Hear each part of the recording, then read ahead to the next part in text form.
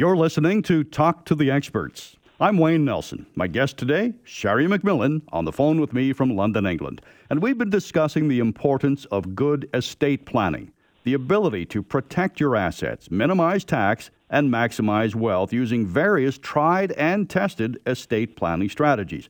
Now, these strategies and other topics are going to be presented in virtual seminars on Wednesday, January 13th, and again on Wednesday, January 27th, both days at 6:30 p.m. To register, all you have to do is contact MacMillan Estate Planning. The number is 1-833-266-6464 during weekday office hours, or go online to the website at macmillanestate.com. Sherry, just before the break, we were talking about some of the popular estate planning strategies that people are using to help protect their wealth. The one thing that you mentioned earlier on in today's show is investment trusts. So let's talk a little bit about what investment trusts are, how they work, and what are the tax advantages? Sure. So most of us in Canada use what I call is the Bank Act of Canada when we purchase our investments. And when we do that, a couple things happen, Wayne. The first thing is that our estate is considered public, open to creditors through our lifespan, but also open to creditors when we pass on, meaning that people can challenge our estate and take a run at those assets. They also get tied up in your estate in the course of what is called probate, so it can tie down the estate for a window of time.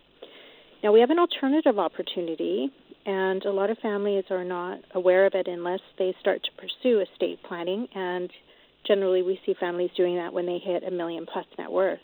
Then they realize they have a choice. It's not the only choice that they have. So the other choice is to utilize trust planning for their investments rather than the bank. And the difference is immediately a trust puts a fence around your assets. So they become private and lawsuit protected, not just for the benefit of who you're leaving them behind to, your children, but during your own lifetime. So this is really important for my families who are entrepreneurial and want to continue to work through retirement, or, for example, my snowbirds who want to go down south and may take on some liability risk by being in the United States. So we put this fence around their investments. This is the first thing. The second thing that happens is it doesn't have to probate, so there's no workload involved when you transfer your wealth this way to your loved ones. So that means your monies, your cash and capital becomes available to your family immediately upon your passing, because it's like you've proactively designed your estate in advance. And so families find this exceptionally effective and are really surprised that they don't have a lot of workload to do. And we're also forecasting, depending on which province you live in, this can save you a lot of money because you won't have to pay any probate fees when you do a wealth transfer to your loved ones. Yes, and probate fees can be several $1,000s at the least. And the other disadvantage with probate is that now that transfer of wealth is public knowledge, right?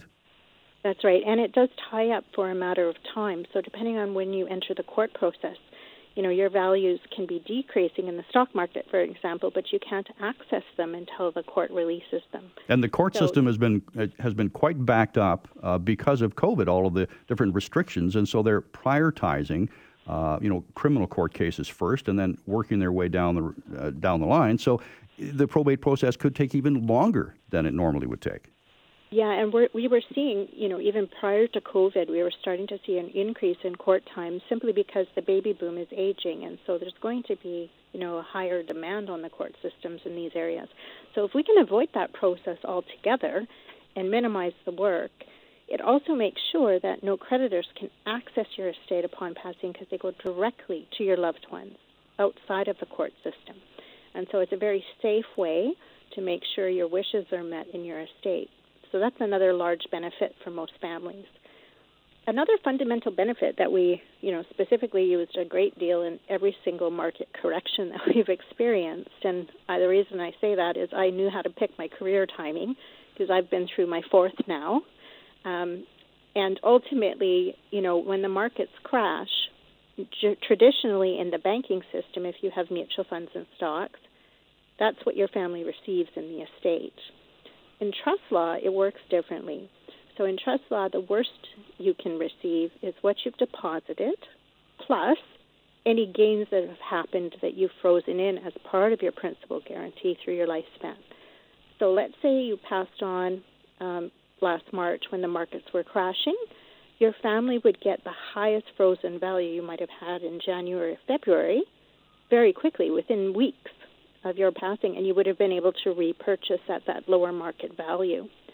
And so that's why for wealthy families, this becomes an invaluable tool to safeguard and protect the capital that they work so hard for.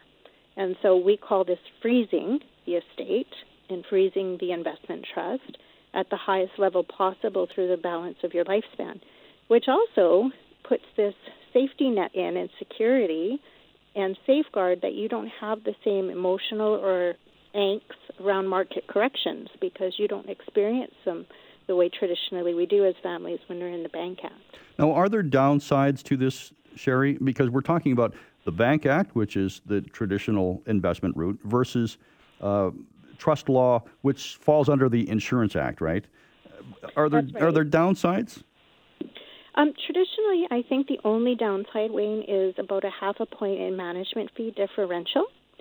But I think you can easily offset that, because when you don't have principal risk on your investments themselves, you'll balance your portfolio differently.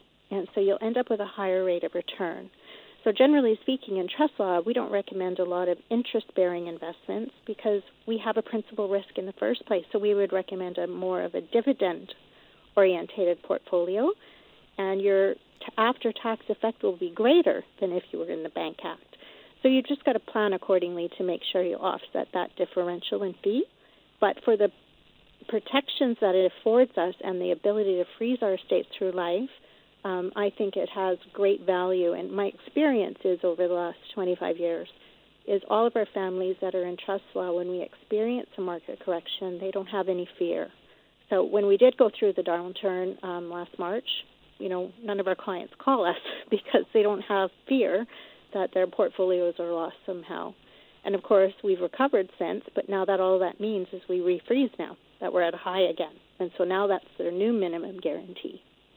Interesting. Now, under trust law, Sherry, are there different components of that? Do you have different categories under trust law? That's right. So, there's the wonderful opportunities that we have in Canada are quite good if we utilize what's available to us right now. And so, we're all certain that some of them will be recalled or reduced when the new budgets arrive in the next few years. But while we still have them, I think we should all be utilizing them to the fullest extent. Another one that we can use is what we touched on earlier, is called the maximum tax range. And we often utilize this to tax shelter up to 25% of your net worth. So it helps us deregister your RSPs and risks and not pay tax on them when we do take them out. But it also helps our companies a great deal, because what happens with a company is, as you know, you pay capital gains tax on the increase of the value of your business when you pass on. If you can have 25% of that grow tax-free, that's going to make a dramatic difference in the wealth transfer of a business to the next generation. And so one of the, rumors that we all are hearing about is, will they change capital gains tax in the coming years? Yeah, and that's going to be a big impact if they do, because, they're going to be doing something to pay for all these various COVID benefit costs and relief programs. And there has been this specter of increasing the capital gains inclusion rate. It's not just going to affect businesses, but people who have stocks or mutual funds or real estate or rental properties. That's right, Wayne. And the rationale, of course, is that they don't even have to change legislation to change this, because the legislation exists and it's just a percentage they would change in the act itself. And, I don't want to age our audience here, but for those of us that remember, we used to have, a 75% capital gain exemption. Yes, and now it's 50%, I think, isn't it? That's right. And so, it wouldn't be a stretch for them to increase that by just a strike of the pen. They don't even have to change legislation. So, it's an easy target, and it also impacts the wealthy a great deal. And so with the social point of view in the community in the last while, I think it would be one of the easiest areas to attack. So perhaps what we can do is spend some time on all of the opportunities there that we're recommending to families to make sure they use up all their capital gain exemptions that they might be entitled to under the current rates and under the current legislation, and lock out Canada Revenue Agency on the future growth of their estate so that if they do increase those rates, you've utilized what you can already. There are so many moving components, moving targets in estate planning, Sherry, and I guess that's why it's important that people shouldn't just be tackling this all by themselves. They need to have an estate planning firm like MacMillan Estate Planning to help them along the way, to show them what the best programs are, the best ways of looking after their assets so that they can maximize their wealth and minimize the tax. The MacMillan team is going to be hosting virtual seminars coming up on January 13th and again January 27th at 6:30 p.m. to talk with you about estate or life planning. You need to be there. To register for this very informative seminar, simply contact MacMillan Estate Planning at 1-833-266-6464 during weekday office hours, or you can visit the website for more information at macmillanestate.com. Sherry MacMillan is my guest today, and we'll continue in a moment on Talk to the Experts.